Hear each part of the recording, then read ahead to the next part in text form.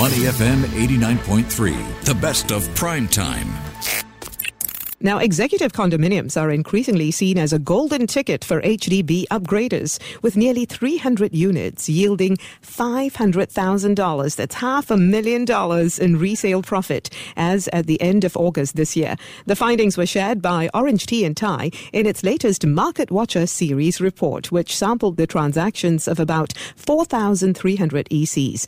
Joining us now is Christine Sun, Senior VP of Research and Analytics from Orange Tea and Thai. Hi, Christine. Hello, everyone. Thanks for joining us, Christine. Now, almost 300 resale ECs yielding profits of at least $500,000 each. Nearly all ECs resold in the past 15 years here have made a profit averaging $300,000. That's a tidy sum.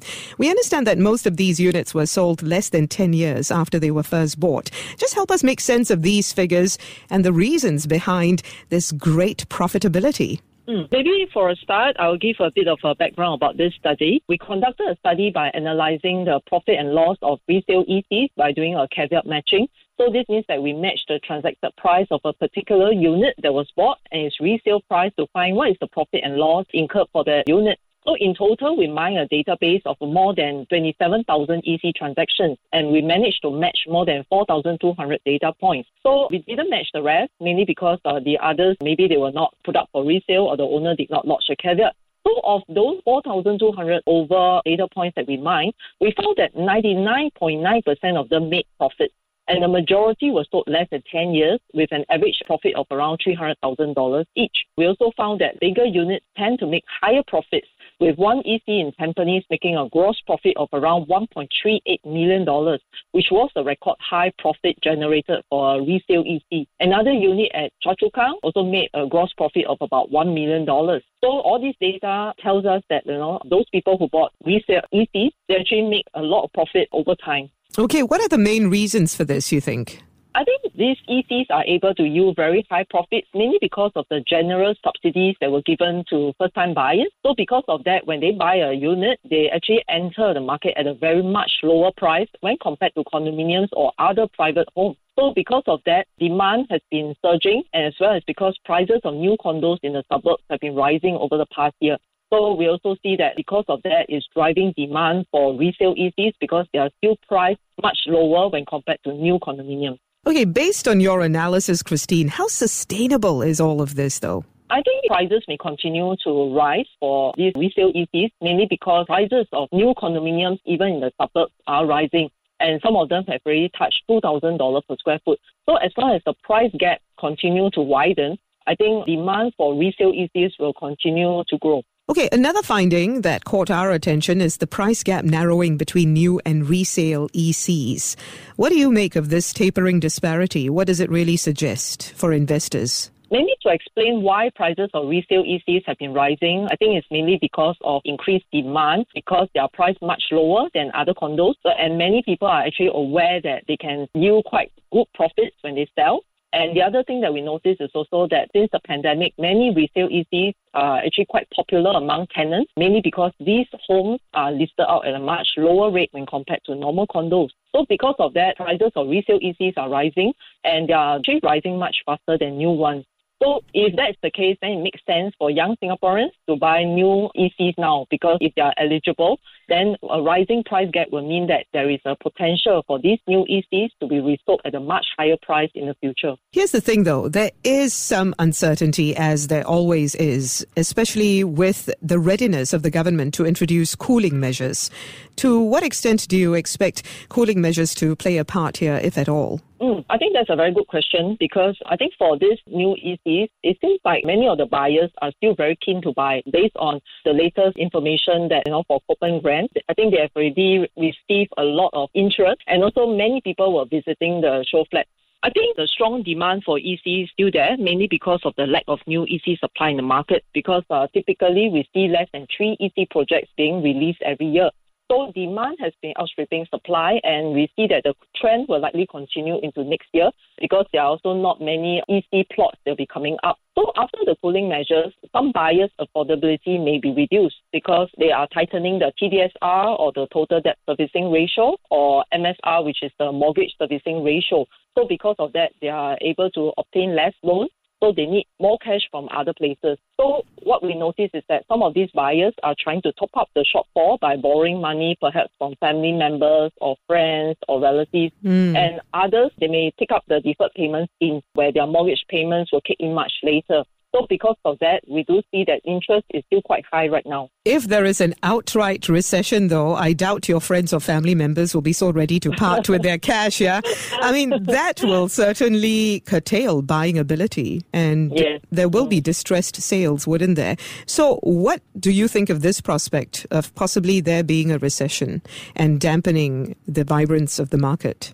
Well, I think right now, of course, the global economic outlook is getting cloudier, with many things that are happening, like in UK, slowing down, inflation climbing up, and so on. And of course, property market, certain distress is happening in China and so on.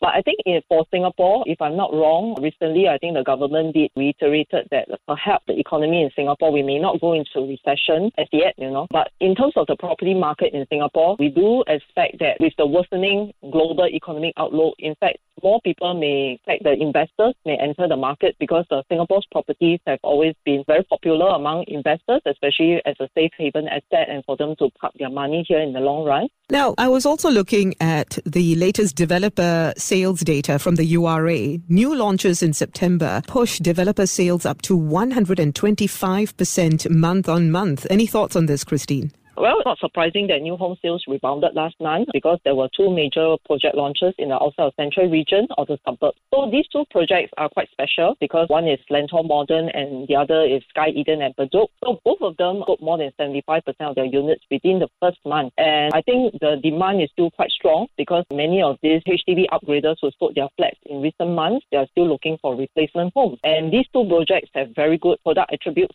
For example, they are near MRT station, they have good quality finishing, and most importantly, they were built by top developers. So this may explain why, there's still quite a good take-up in terms of sales for these two projects. Looking forward, though, the pipeline supply of new project launches is expected to be relatively slim. What are you expecting in the fourth quarter of this year? Well, we are expecting less launches in the fourth quarter, so this may lead to slower sales numbers, for the last quarter of this year. So developers, typically, they will hold back launches towards the year end, as many people will be traveling overseas.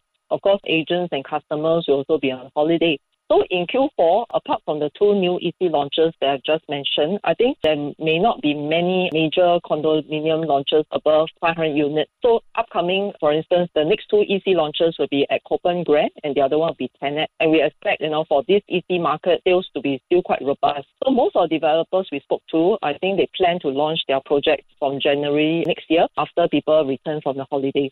Christine, so far, the first 9 months of this year have recorded almost 6,500 new private home sales. This excludes ECs. This is about 35% lower compared to the same period last year. To what extent do you expect economic concerns to cloud market sentiment and expectations next year? What's your outlook for next year? I think if we talk about the sales volume drop that you mentioned just now, I think it's more to do with a lack of new launches rather than dampen sentiment. Because if we look at the recent suburban launches, right, even with a median price of above $2,000 per square foot, most of these projects were still able to sell at least 75% to around 85% of their units within the first weekend of their launch. So we are talking about more than 500 units sold within a day. So this shows that there are still people who are keen to buy homes despite the economic uncertainty. Of course, having said that, I did notice a slight slowdown in terms of resale volume these 2 months. So it could be because of the rising interest rates, or it could also be because of a widening price expectation between buyers and sellers. So moving forward, I think there'll be some impact from the new cooling measures that include a 15-month wait-out period for private home owners who are buying non-subsidized HDB resale flats.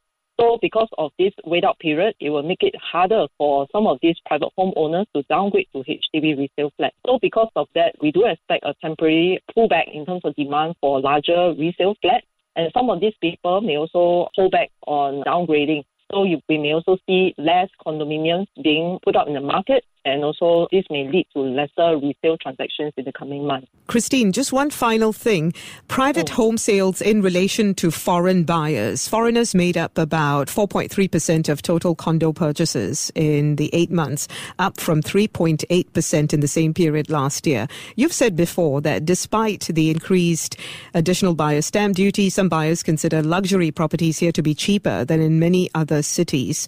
I think because of all this, there have been some concerns about affordability for the rest of us. What is your feeling on this? How might this go? What types of pressure might this exact on the local buyers? I think if we put things in perspective, although more foreigners are coming in to buy properties, I think they are buying at a different market segment when compared to Singaporeans. And also, although there was an increase in terms of number of foreigners buying, we are not seeing increase in thousands of numbers. The numbers are still manageable and still much lower than before cooling measures were implemented in December. So by and large, many of the properties right now are still bought by Singaporeans, and these foreigners, when they are coming in, over the past recent weeks, we have seen more of this interest from wealthy investors. So they are buying perhaps, the luxury condominiums, super penthouses, and so on. So they are buying at another segment.